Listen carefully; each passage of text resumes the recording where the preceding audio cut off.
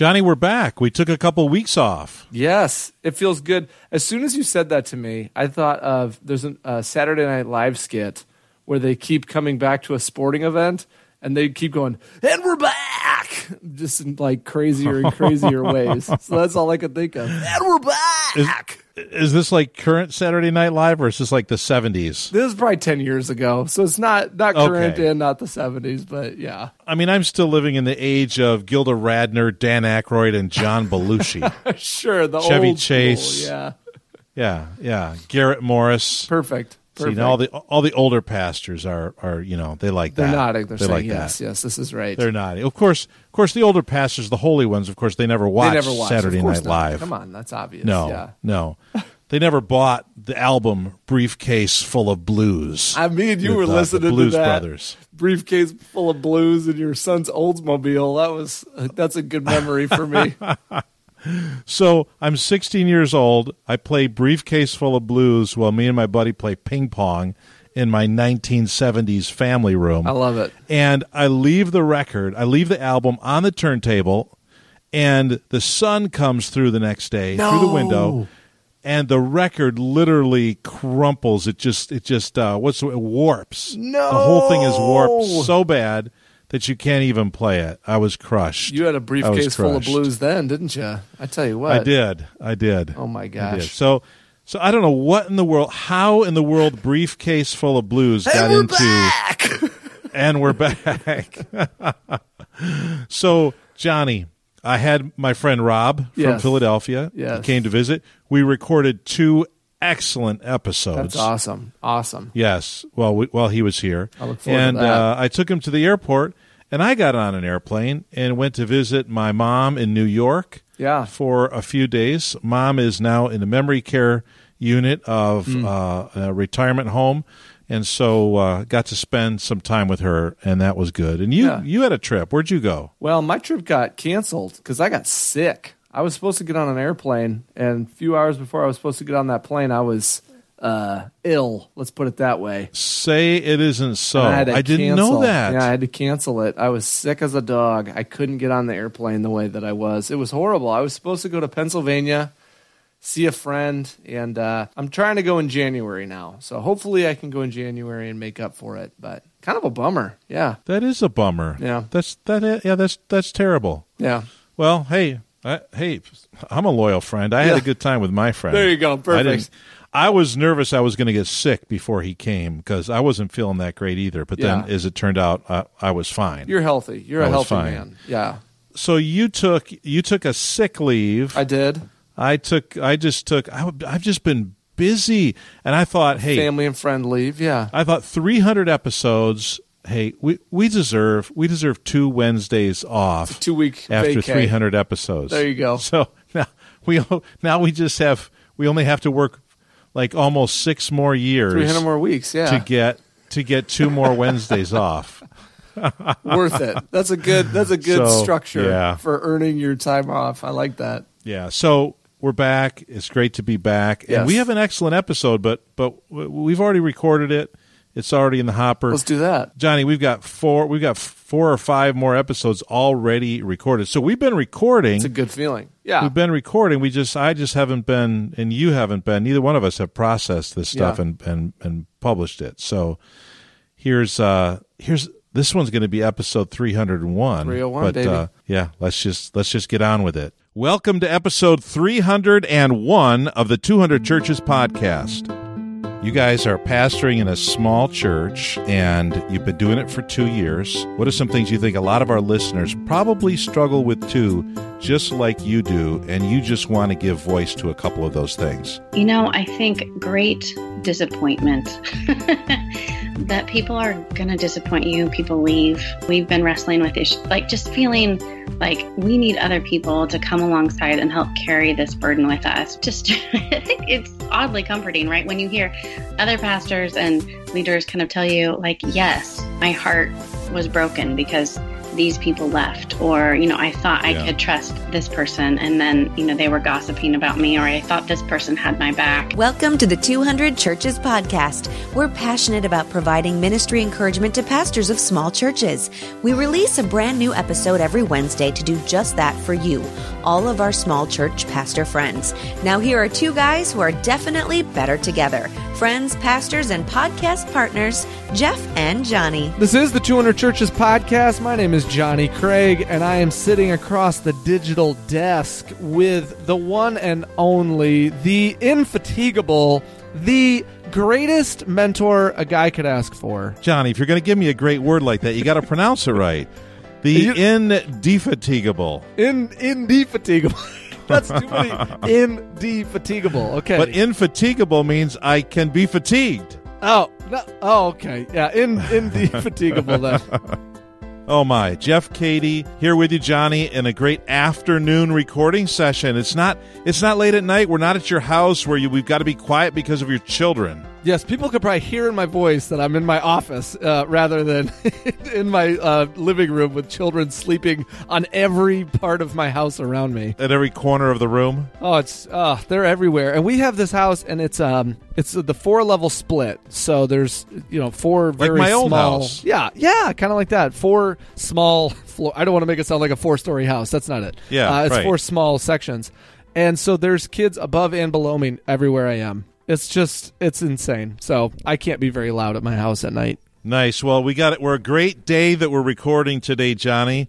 In the United States of America, it is midterm election day 2018. Yes. And I had to do some psychological counseling with you so that you would be ready to record this afternoon. And I just need to keep you focused now. We got to not be political animals today. You know what? Oh, we're not supposed to be. Okay, then I'll keep my next comments to myself. No, I was going to say I started listening to a sermon at a church, not my church, a different church, and the pastor was saying we're going to talk about politics versus the kingdom, and left, right, center. I just want everybody to kind of like take off their gloves and let's be ready to talk. That was like his intro, and then he kind of clears his throat and he goes, I'm a red-blooded American. And I was like, oh, boy, we just got right into it. If I was going to start a sermon about the kingdom way, I probably wouldn't start by saying I'm a red-blooded American. But, hey, let him do what he does. You know what I'm saying? Well, I went to the courthouse here in Jasper County, Iowa. In the courthouse, there's been early voting for the last 30 days. Yeah. We got a long early voting session in Iowa. Yeah. So I went to the courthouse because my wife needed to renew her driver's license and get a new address on her driver's license. I mean, we've only been here for 14 months. Sure, yeah. Right? And I just did mine like last month. And I said, well, we're there. Let's vote. So I did the whole process, had this like secret, the secret non-see-through envelope and everything. Get the secret folder for sure. Seal it into. Oh, yes. I voted. I went down through, Johnny, and I tried to pick, I didn't do a straight line party. I tried to pick the best people, and it was a potpourri of political persuasions and bents. Yes. Looks like the salad that I had today. It did. It probably smelled. I mean, it's politics, so there's some sort of stench in there. Potpourri is probably the right word. So I've got that voting done for today, and yesterday actually, and so. Yeah, I was telling some folks in the office today that I wasn't going to vote today. Oh, no. They were getting all hot and bothered. And I'm like, yeah, I voted yesterday. Besides, why would you get hot and bothered? Yeah, What if I said I wasn't coming to church this weekend? Oh, that's okay. You could just come next weekend. I would say... I'm not going to vote. Oh, you're not going to vote? You heathen. Now that... It's a religious rite of passage. Now that the election is over, when people are listening to this, they should go listen to last week's Theology on Mission podcast, which was about discerning your vote. They should have listened before. That was interesting. But at least that was really good. Now, yeah, that was really good. I appreciated that. Yeah, that was really good. It was very a very good conversation about that. It wasn't hyperbole or partisanship or anything like that. Good. And as we record, we have no idea what the outcome of the midterms is going to be. Nope. We have zero idea. Nothing is done yet as we are recording. That's facts. Maybe we should do a special episode tomorrow, Johnny. Commentary on the election for those within the United States. Perfect. That's a great idea, Jeff. We should definitely not do that. Definitely not do that. Yeah. All right. So, Johnny, today you are the one who selected our guest for today. Ashley Hales. Yeah, we talk a little bit on here about how I knew who Ashley was, and we share that story, so I don't want to double up on all that's in the recording. But I was so glad when I got an advanced copy of Ashley's book and was able to look through it. And she's a very gifted writer and communicator, and she put together a really great book called Finding Holy in the Suburbs. And this conversation uses that as a springboard, but it's not necessarily just that. We go kind of all over. So she's a PhD in literature, I think. Yeah, right? English, some kind of English, yeah. Yeah. So she's off the chart, in terms of elucidation thought and things like that. There you go. I don't think that's actually a word. She's indefatigable. She's indefatigable, yes, exactly, when it comes to smarts. And yet what qualifies her, that does not qualify her to be on the podcast. What qualifies her is that her and her husband have planted a church, and they're in Southern California, right? Are they they're in Orange County, aren't they? Yes. Yep. Yeah. So they planted a church. They've got a small church pastor and wife, and we talked a little bit about that.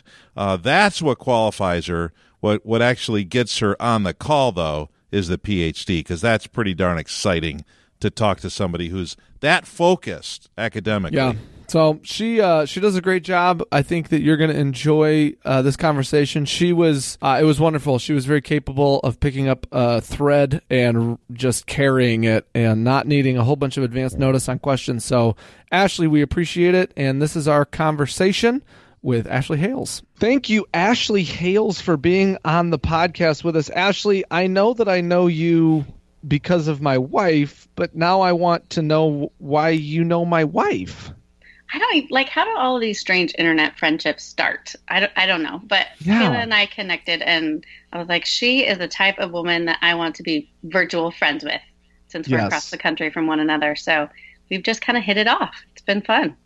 That's so great. She is like the queen of virtual friendships. I mean, she's got people all I think we could travel anywhere in the country and we could have supper with people all over the place because she's got all these friendships, and it's always great to meet people in real life. This is close to real life, Ashley. Yeah. Now we're having a conversation. Exactly. But I do remember the first time my wife told me about you, we were getting ready to move to Des Moines area, which, despite being in Iowa, does have suburbs. And I was going to be taking a job as a campus pastor in a suburban church, a very affluent environment, a very, all the things that the suburbs can be environment. And I said to Kayla, I'm not sure that I really know how to minister in that kind of environment. And she said, I actually know somebody who's writing a book about that very thing. And here I am. Here you are. And here's the book. And you gave her like a advanced copy. This thing's not even bound. It's like in plastic. You must be really special. I think so. That's what I'm using for our conversation. So Ashley Hales, you wrote the book, Finding Holy in the Suburbs. Tell me what made you want to do that? I've always been really fascinated by the idea of place and how place affects us. My husband and I have moved around a bit. We've lived in cities and we grew up in the suburbs.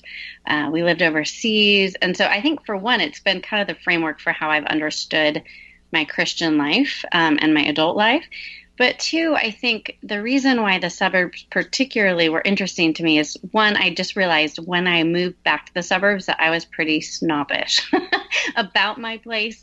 And so I wanted to interrogate the deeper question of, when circumstances are challenging or difficult, is God still good? And I really wanted to press into the stories in Scripture. And you'll see in the opening introduction of my book, I talk about the parable of the prodigal son. And those are the sorts of stories that I wanted to press into when things are hard, when we've lost our way. Is God good? How do we get there? So, Ashley, how does where you live, and I assumed, is that what you're talking about when you say place? Yep. where you live, what does that have to do with is God good or not? Yeah, thank you. I think the places help to form our loves. And I am convinced, along with people like Jamie Smith, that we do things and we live and we work and we play and we make our decisions based on our affections, more than like, oh, this is some rational thing that I assent to. And so I think for the idea of the book, right, is to say that places shape our loves. And if places shape our loves, how are we being shaped by our place? And how are we being shaped by the story of the gospel?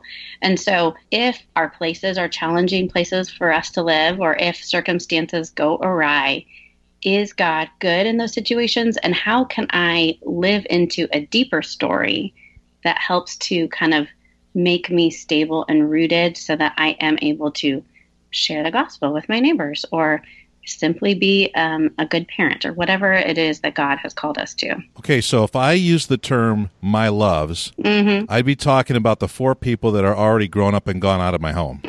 So when you say our loves, what exactly do you mean by our loves? I mean that we make our choices of how we spend our time on the things that we value. And I think I have this mental assent to certain things, like I value my family, I value my freedom, I value, my church. But then we spend all of our time, going to parties, or, all of our extra money upgrading our granite kitchen countertops. And so how we spend our time and our money really shows us actually what we functionally value, what are our functional loves.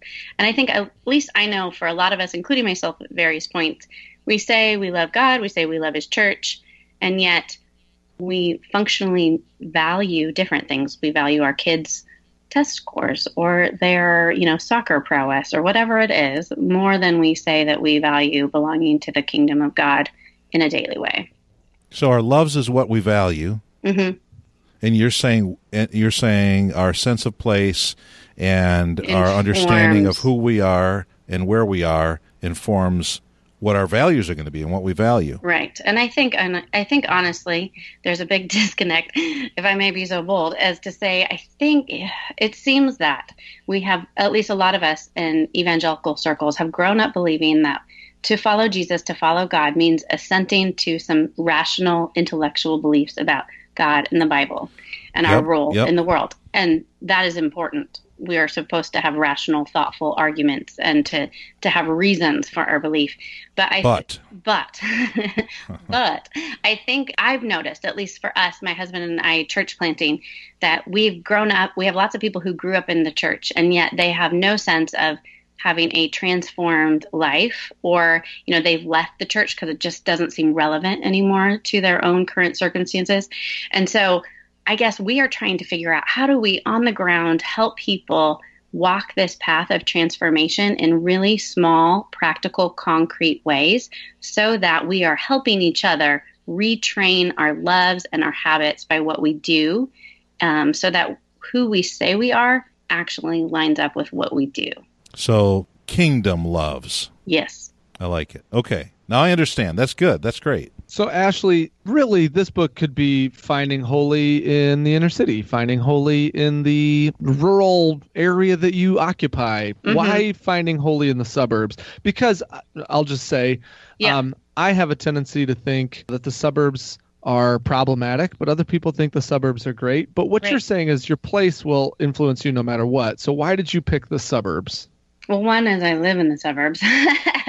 But I think, I think at least in the circles that I'm running in, most of the time, any sort of idea about missional living or kingdom work has tended to focus on the cities. And we have kind of created this, Christian idolatry of urban centers. And what I mean by that is to say that because we've kind of bought this idea that all of cultural influence and happens in urban areas, that therefore we've mistakenly said that like other places, other spots of the country or overseas don't matter. So, if you don't get called to Africa as a missionary, secondly, then you need to be like in a major metropolitan area, either working amongst the cultural elite or kind of the urban poor. And I was reading books about people who are living in, with refugee communities and, were really like on the wrong side of the tracks and all of these things. And I was like, is it okay that we're planting a church in the suburbs? Was another question that kind of helped fuel this book. And I've discovered as we've lived here for a few years is that there are problems everywhere, that people are broken everywhere, that we need to live on mission wherever God has placed us. So that's not to say that God shouldn't, be moving in your heart, in your life, in your church, in your ministry, in an inner city or in amongst cultural elites. I think that what I want to do is to help people understand that the suburbs are a mission field too.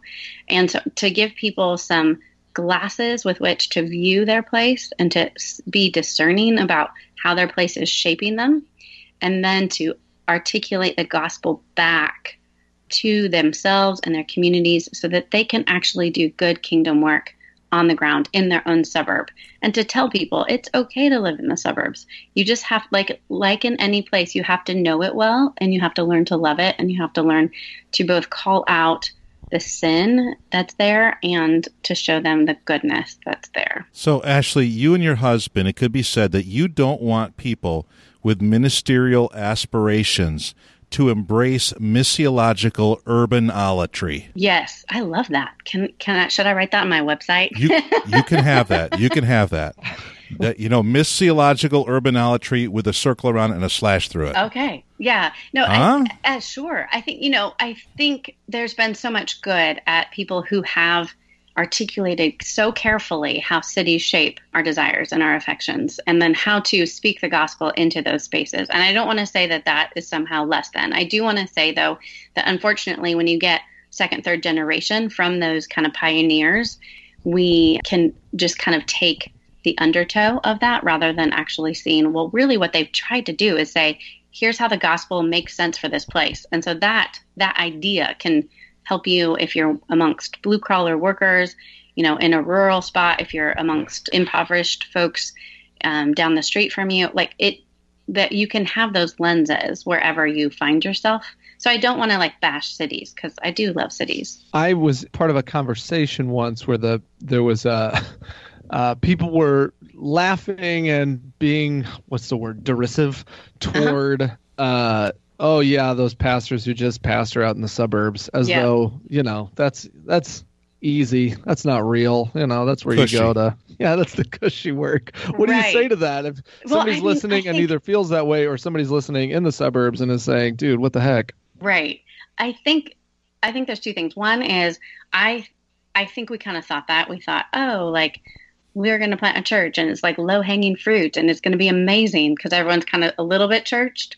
But we're finding there's just different problems, and it doesn't make doing gospel work any easier. It just looks different. For us particularly, people are super busy and they've kind of idealized their children and their children's sports schedules. And so even getting people to commit or to see the church as something different than a consumer choice has been super challenging here, whereas there's going to be different problems in different areas. So I think on the one hand, that's really important to note. It's not easy. It's just different. And secondly, to think about, we can either grass is greener based on, place, just like anything else. And I think it just that we need to be really rooted and really present in our place, in our bodies, in our communities, and just embrace what we got, rather than, they must have it easier over there. I have internally, I suppose, been referring to certain things about the suburbs as the suburban malaise. And I can think of some things that I think are part of the suburban malaise. But you have, your chapters are kind of broken out into some of these things. What are some of the issues that you believe are true in the suburbs? And I would say probably true of much of affluent American life. Yeah, I think that's exactly right. There's a lot that's really, even if you don't live in the suburbs, my book, Finding Holy in the Suburbs, I think is really helpful because a lot of it is exactly as you say, those who are kind of upper middle class folks. Anyway, I think, the things like busyness and things like consumerism, and that's not simply if you just like to go shopping, but that we are viewing our relationships, our time as transactional. And so that also leads to this very individualistic culture that is, life is all about me, it revolves around me. At best, it might revolve around my nuclear family, but basically it's all about me.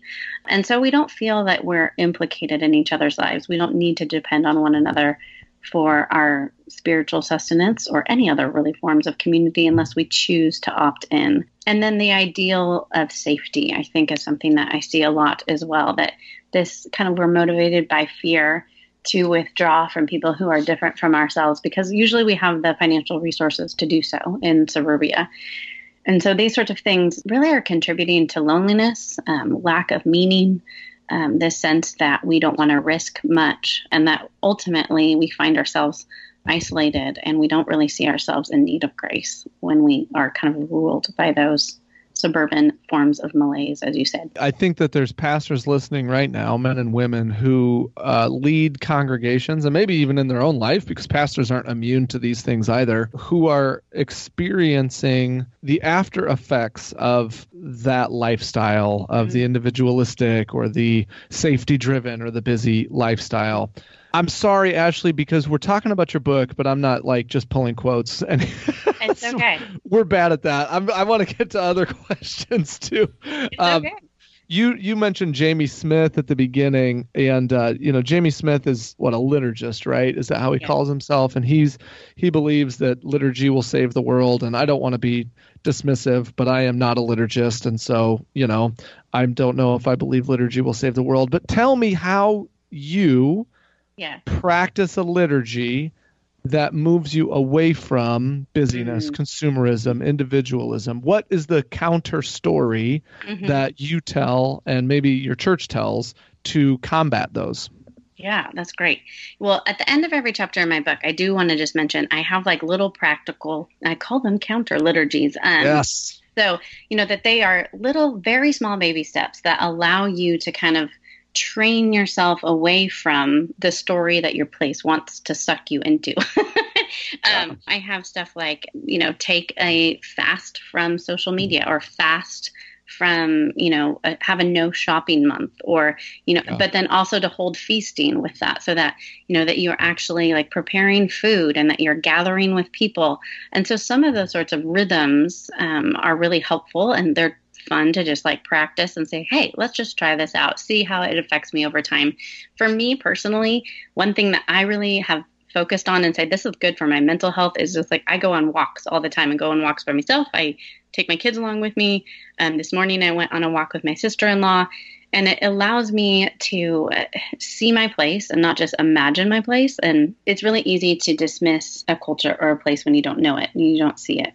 And so walking my neighborhood helps me to see it. It helps me to grow compassion for it. It helps me process and think and pray and repent and all of those good spiritual disciplines. So for me, honestly, walking regularly is one kind of spiritual discipline of reorienting my heart to my place. Because most of the times I want to analyze it, or I want to be snobbish about it, or bemoan it. And I'm implicated in the same issues as everyone around me as well. Okay, Ashley, I'm going to take us just in a little bit different direction. Sure. Tell us about your family. Okay, so my husband and I have been married for 16 years, and we met in high school, set up on a blind date, which is odd when you're 17, but nevertheless, we dated and got married after college, not high school. And then we have 4 children, 3 boys and a girl, ages 11 to 4. So you're busy, and yet you have a PhD, and you've written a book. Yep. So tell us about your PhD. What did you do that work in, and tell us what direction you were writing and researching on. Yeah. So I started my PhD right after Bryce and I got married. We moved a year later. We moved to Scotland. And he did seminary there, and I started my PhD work in English literature. And I studied some Enlightenment philosophy and immigration narratives in the late 18th century. So travel writing. And it really kind of was born out of, we were foreigners in Scotland. And so I wanted to also figure out, what does it look like to be a stranger in a strange land? What does it look like to move place? How do we create connection between people who have moved around a lot? So some of these sorts of questions have been following me for several years now. A long time. Yeah. A long time. And you moved back from Europe, and you came back here. We came, let's see, what did we do? Then what'd you do? We had a few years in Pasadena where he worked as an assistant pastor, and then we thought we were going to go into church planting, so we did a year apprenticeship in San Diego, and that's when the economy kind of dropped out in 2008, 09. So we said, we're not going to plant a church, and so we moved off to Salt Lake City for my husband to start a campus ministry. So we were there for 6 years, had 2 more kids there, and then moved back 3 years ago back home to the Southern California suburbs. So you talk about a sense of place, and we are foreigners, and you spent 6 years in Salt Lake City. Connect the dots there. What did you experience? You know, being in the city was really fun because we were there after the Olympics, and so we're there in 2002. And I think there was a sense in which, as Salt Lake City needed to host a worldwide thing, it really kind of had this different sense about it. It kind of changed culturally post hosting the Olympics, and that it really became less of this insular closed space and more a sense of, we understand that even though we have this dominant Mormon culture, that not everybody comes from that perspective. And so the city really grew, and it still was, when we were there, it was really booming still, like a lot of immigrants, refugees that get placed, they get placed in Salt Lake City. It's really, they have great services. It's really safe. And, you know, we were in the city, we lived in a neighborhood, but we didn't actually have a ton of LDS neighbors, but yet the LDS culture affects everything, right? Even our address is based on the distance from the Mormon temple. But it also made it really easy to talk about things like faith with everybody. We were at the University of Utah. You know, half the students who come from out of state are coming from the mountains. They're coming to hike and to bike and to ski and to climb. And, you know, another half are in-state LDS students. And so it really helped us try to figure out, how do we create community? How do we belong to a place? How do we get to know the place? My husband ended up taking classes on Mormonism and getting to know Mormon neighbors. So it helped us to see the cultural values of a place and to be able to try to engage some of those questions that we've taken on. You left Salt Lake City, and did you move right to where you are now? We did. Tell me about the transition there. What prompted it? How did you pick the place where you're at? And what kind of support or help, assistance did you get in planting this church you're at? Right. Good question. So we moved with one family whom we had met at our church in Salt Lake City, and he had a background in banking, and we just loved them and started kind of dreaming together what a church might look like. They had some friends in Southern California, and so they knew the area. The 4 of us were dreaming and planning and praying, and where we are too, we're kind of we're in Orange County, in between San Diego and Los Angeles. It's where we grew up. So we understood the culture, although kind of the area that we are in particularly is kind of a more growing area. A lot of the lands that had originally been used for like cattle farming and stuff. What town is it? Town? We are in Ladera Ranch area is what it's called, okay. Which was one of these big master plan communities built in early 2000s before everything collapsed. And, you know, there's pools on every other corner and nice walking paths that I take advantage of. But yeah, so we moved here because there's a lot more housing coming in too. It's a growing area. Some of the beach towns are kind of stuck. You know, there's not a lot of young families moving in, and there's not a lot of building going on. So it was a place that felt like it was vibrant, and there aren't really any churches here. One more, Johnny? One more question? That's fine. Tell us about your husband. And are you also considered a pastor? No. I'm okay. just, yeah, no. You're just. I know. Johnny, I was like, did you hear what she said? I know, she said sorry, you're just. You're just a PhD. Yeah. That's right. That's what it was. That's what she was going to say. Can't all go to 3 years of seminary. Some of us, 10 years of PhD instead. So tell me, what kind of a pastor is your husband?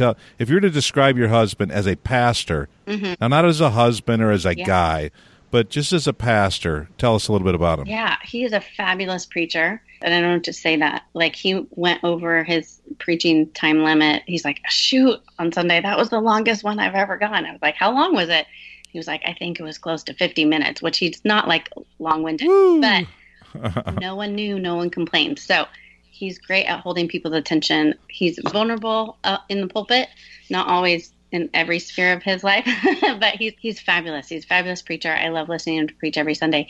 And he's just great with strategy and vision and executing that. Yeah, he's a really strong leader. So I think the things of trying to slowly, get people on board and small group leadership and stuff like that, those are things that are more challenging. But his here's where we're going. I got the vision. Here's our strategy. And he's also just he's a hard worker. So he has raised a ton of money and he's just pretty relentless. He wants to build relationships in the community and to bring people in who don't know Jesus. That's awesome. Where do you guys meet? We meet at our local elementary school. In the master planned community there? And it's the same one my kids go to. So I had, I feel like all my questions are sociological, Jeff. You're asking questions about her kids and stuff. And things that people actually care about, yeah, right? You're right. Your questions are probably very boring to people. No, go for it. I'm waiting for it. Well, I guess I'm sure in a book like this, and you know what, Ashley, if you didn't, everything can be taken out in editing, so this question can disappear. Okay. But I'm sure in a book like this, you do research about the suburbs and do research about where did these things called the suburbs even come from, and how did we get to this place, and all that. I mean, what kind of information did you unearth? But I guess here's my question. Through the lens of faith, how did you interpret that information? So as you're learning the history of the suburbs, as you're learning the American history of, white flight and things like that, how does your religious perspective influence that knowledge? There's a sense in which primarily, in the 1950s, suburbs were crazy and booming everywhere where, people were, because you had the financial resources suddenly to do so, and there's more disposable income, is that people are able to move out of the cities where there's all the quote unquote problems. So it kind of gives this idealistic view of what family life could be. But it had the effect of primarily removing women from culture. It's where you get shows like Mad Men, right? Where there's all these housewives that kind of have all this extra energy and they don't know what to do with themselves. And they're all, going crazy because they have only been relegated to kind of a certain mode of what it looks like to be a woman. Yeah. And you continue to have, the suburbs of the 80s that are, again, trying to kind of distance themselves from quote unquote urban problems. And I think it's important to know that history and to know that basically that the suburbs were built on this kind of model of inequality. And to own up to that, and to own up to that in our own hearts that, we like being safe, or we like our white picket fence, or we like our granite countertops. And I know we want to think about the fact that there's all of these larger systemic issues with poverty and injustice because we can't see them quite as readily. But it's not to say that they aren't there. And so I think the spiritual call of renewal of a book like mine is for people just to simply wake up, to realize that, it's not to say that you have to buy into that narrative, and to allow yourself the space to say, okay, God, I know that because there are no little people, like Francis Schaeffer said, there are also no little places. And so that you can use me for your kingdom work here, even in the suburbs. There are people who are hurting. There are people that, because they have the financial resources to do so, can hide their sin, can hide their shame, they can hide their loneliness, they can hide their poverty of spirit or their physical poverty. But it's not to say that those things aren't there. And so I think it's just kind of awoken me to my place, and to see that we cannot actually run away from problems based on our geography or zip code or a white picket fence. And so the challenge for Christians in the suburbs is to recognize, I think sometimes maybe we have a little bit of lazier souls in the suburbs, but to recognize that, our churches can be spaces of welcome, and they can be places where we are pricked in the heart about moving towards people who are different from us. And they can be places where we repent of idolizing whatever, the Joneses up the street. So I think for me, I've prayed for great compassion for myself and my neighbors, and, what seems to me is stupid, petty little sins, and that God would grow both me to be bold in calling those things out, and a great compassion and care for people who are stuck kind of in this cycle of just trying to stay busy, or to stay beautiful, or to stay relevant, or to continue to always have, the trajectory of their life go up and to the right. Yeah, absolutely. I think the suburbs are still a place that people consciously or unconsciously think that they can run away to and run away from problems. There's a elementary school around the corner from our church, and I sat down with the principal of that school, and we talked about some things. And she shared with me that in the last 5 years, our suburb has had an influx of immigrant families and refugee families. And the school is right next to some apartment complexes, which tend to be a gathering place for those types of resettlements.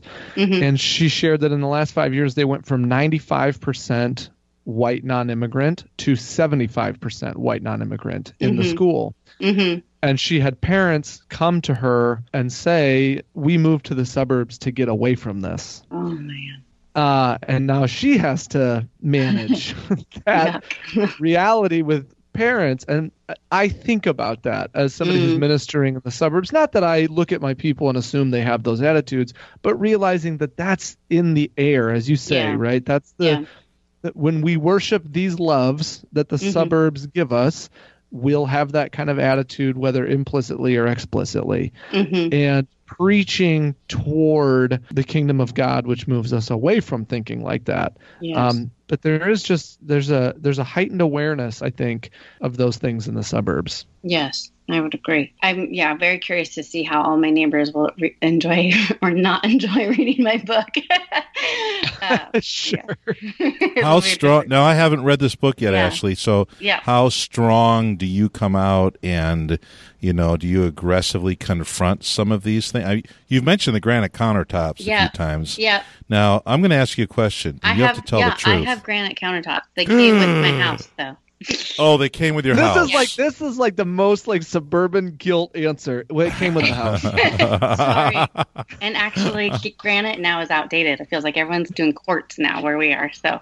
Oh, throw that granite out. I know. Garbage, that granite. It came with a house, Johnny, and she wasn't going to get one without granite countertops, right? No, I would actually like something more hipster-y, like concrete countertops. That would be fun. There you go. Those are pretty cool. Concrete countertops. Yeah. So in your book, how much do you how hard-hitting is your book on this? Yeah, Seth Haynes, who wrote a book called Coming Clean, who's lovely, endorsed my book, and he said, and it was one of my favorite endorsements, he says, she only cuts where she can bring healing. And that was really the line, that fine line, that balance that I was praying the book would do, that it wouldn't simply come across as someone smacking you over the head for your granite countertops or your Target shopping trips, but that it would really come from a place of encouragement and ultimately hope that the kingdom of God can take all of that and we can repent of that.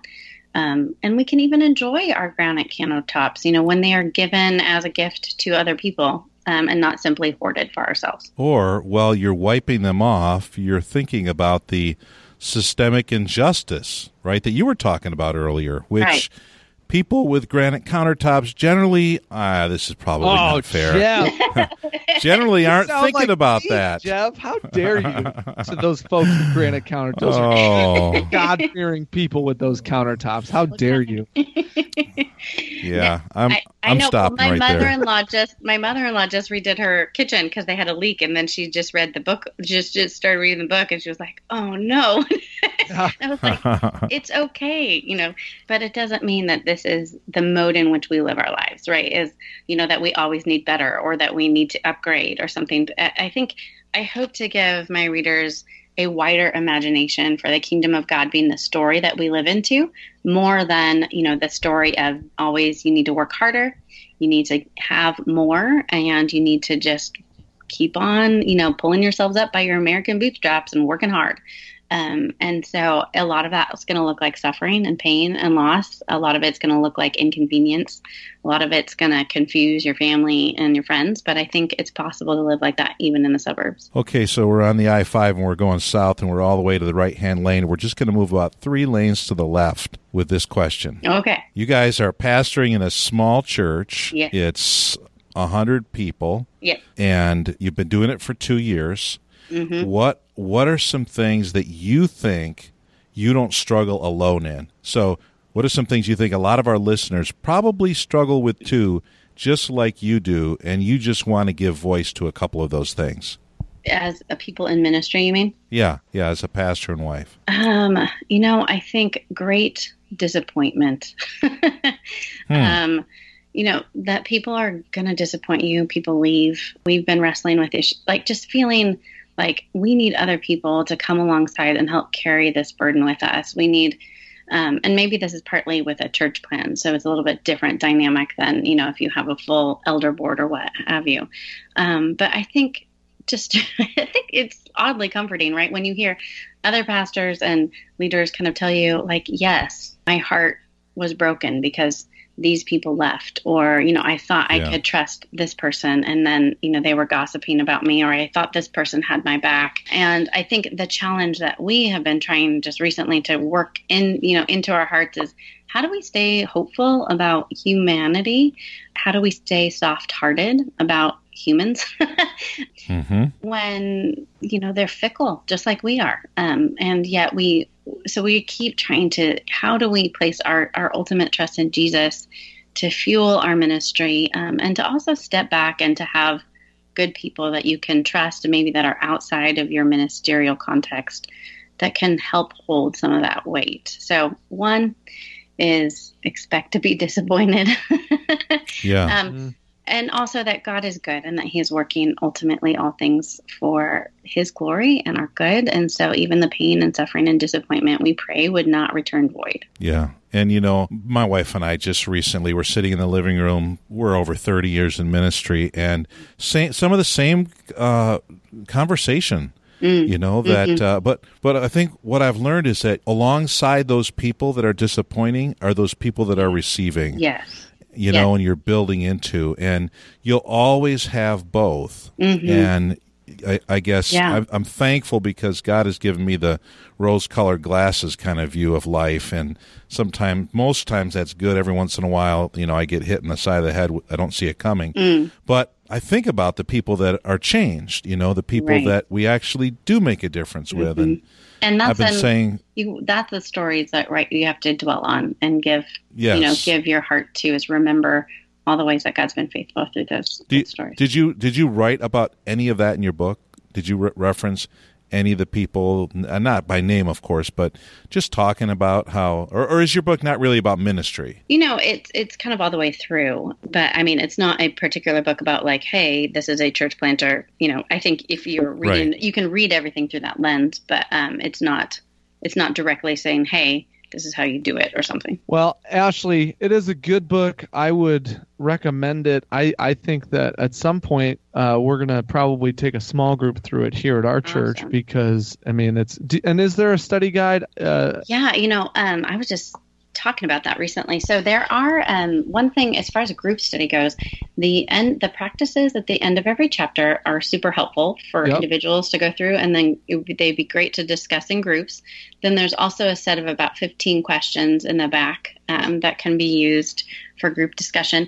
And I'm probably in the new year going to develop some sort of study guide to go along with the book that will be available on my website.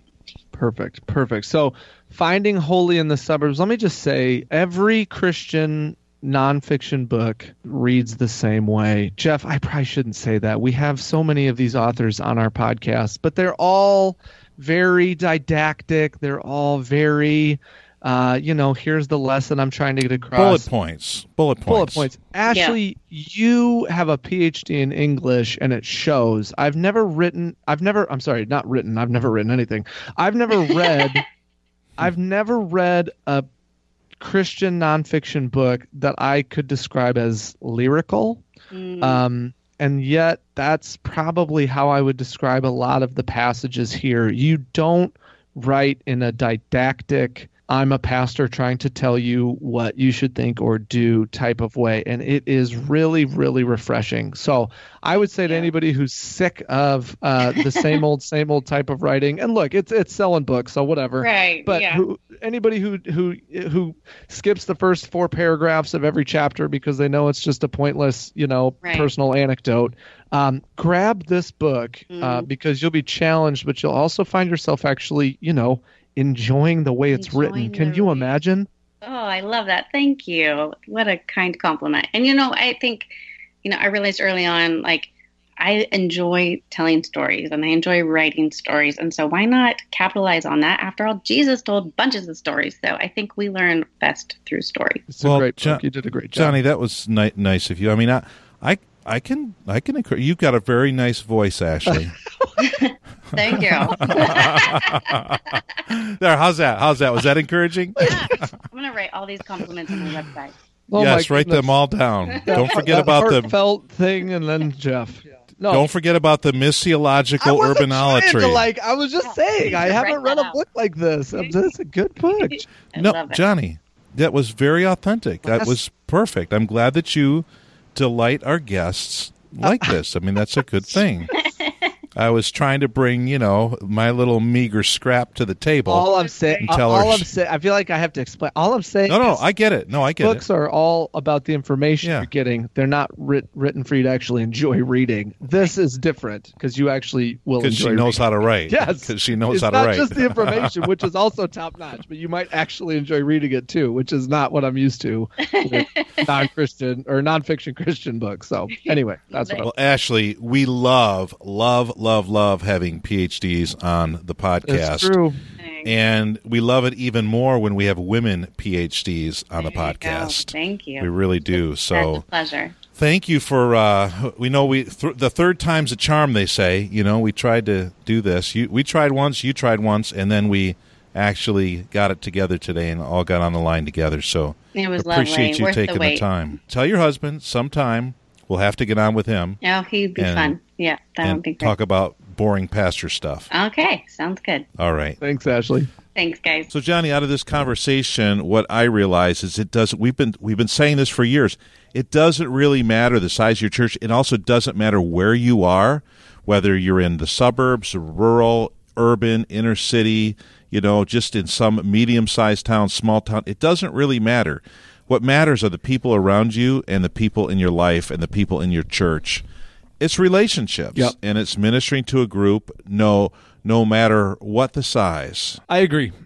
And also, I think she brought up such great points that your context will inform how you minister to people. There are people everywhere, but so we came out of, Orange City, Iowa, which is rural. It's rural and white collar. It's a very strange, unique blend of a place. It's a rural, white collar, and there's a college in town. And that blend of things informed the way that we did ministry. Now I come here to the suburbs and less of a church culture. Orange City was also a high church culture. And I'm in a context now where people come to church, once a month, and that's regular attendance for them. And I'm very glad that these people are in my church. In Orange City, if you came once a month, you were a backslidden, heathen. Reprobate. Yes, exactly. That's not the case here. And so it's a different context, and learning how that context informs the way that I do ministry. One of the things I learned right away was that people in the suburbs are extraordinarily busy. In Orange City, I could ask somebody on Monday if they wanted to get lunch that day. You know what I mean? Yeah. And it'd be no problem. I am routinely trying to set up lunches with people 2-3 weeks out. It's just crazy how full people's calendars are. And so that's one of those things. My zip code is informing the way that I'm doing ministry in some way, and it's important to keep those things in mind. And important to keep those things in mind if you're about to switch churches. Understand you might not be able to treat this church the way you treated that church, depending on where it is, location-wise. Yes, and I think it takes a while when you're in a new place to really figure out that place and where you fit and what the people are like, because it's easy to come in. So we both just come into new communities in the last year and a half, and it's easy to come in and see everything through the eyes of where you were before. Yes. And you wouldn't necessarily know that things were all that much different because they don't look different on the outside. Right. But the longer you're in a place, the more you learn the background, you learn the customs, you learn the culture, the better you're able to connect with people. So when I moved from New York to Iowa, I thought that people would be pretty much the same. They look the same. But what I actually found was where I lived in New York compared to where I moved to in Iowa, there was a much higher psychological health where I moved in Iowa from where I came from in New York, in which we straddled two of the poorest counties in the state of New York. Sure. And just the psychological health, the self-esteem, the self-awareness, all of that was ramped up from maybe like a 3 to maybe a 6 or a 7. Yeah. Where we moved in Iowa. So that was noticeable, but it wasn't noticeable right away. So I'm finding that I've been where I'm at now for a year, and I'm in my year and third month, and I'm going to need probably another year or so, a year or two, before I feel like I'll really understand the place where I'm at. Yeah.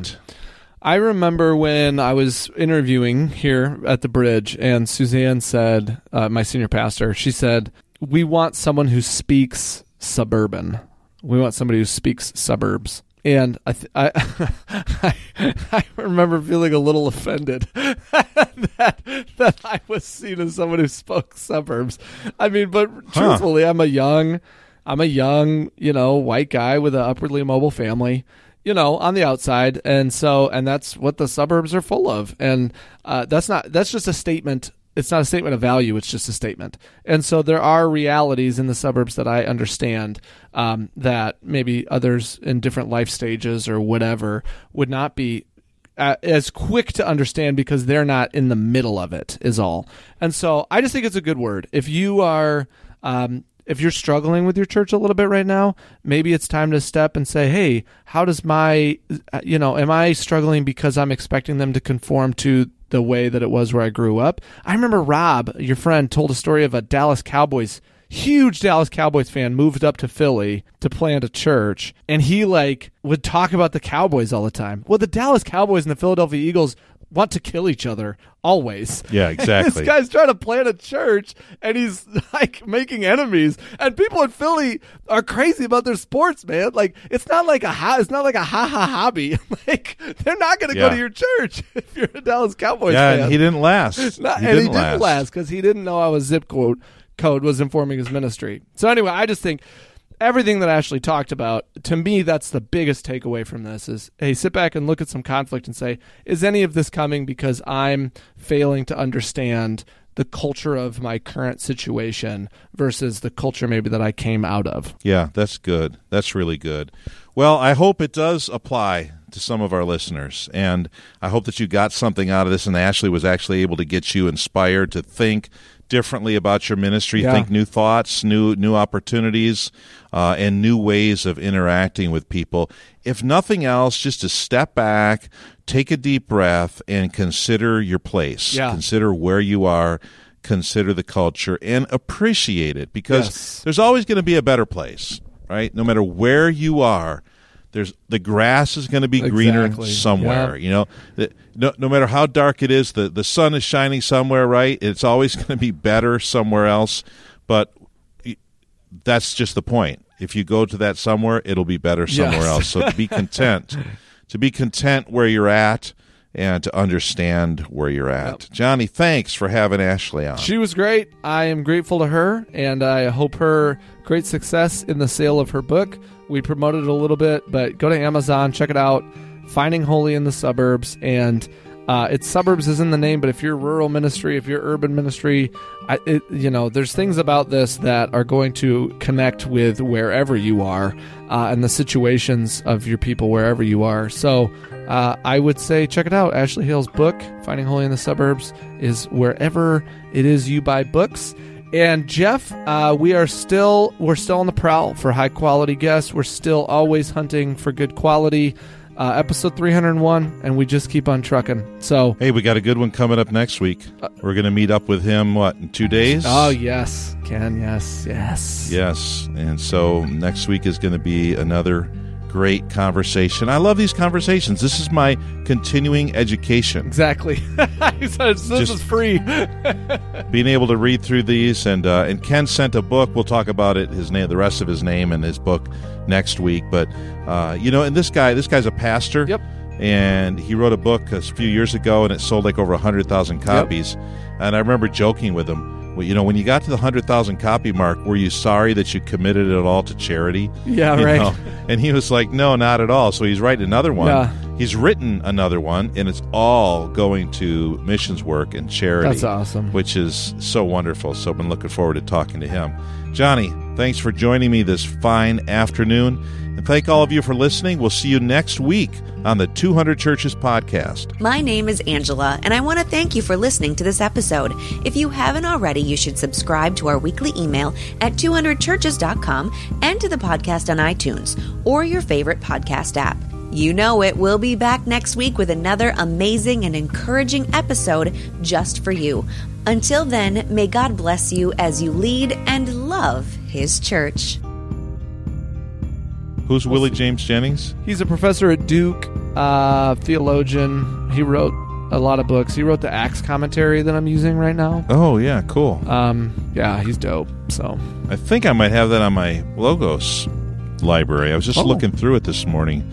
Actually going through some of the training videos on it. Yeah, so they've got me up to Logos 8 now. It's just a belief series. Okay. So nice. I don't know. I like it. I want it already. It's so good.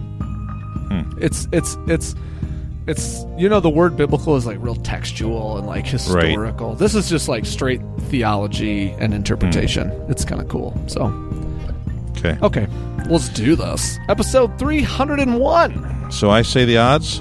You do. Okay. Yeah, since you did 100, 200, and 300.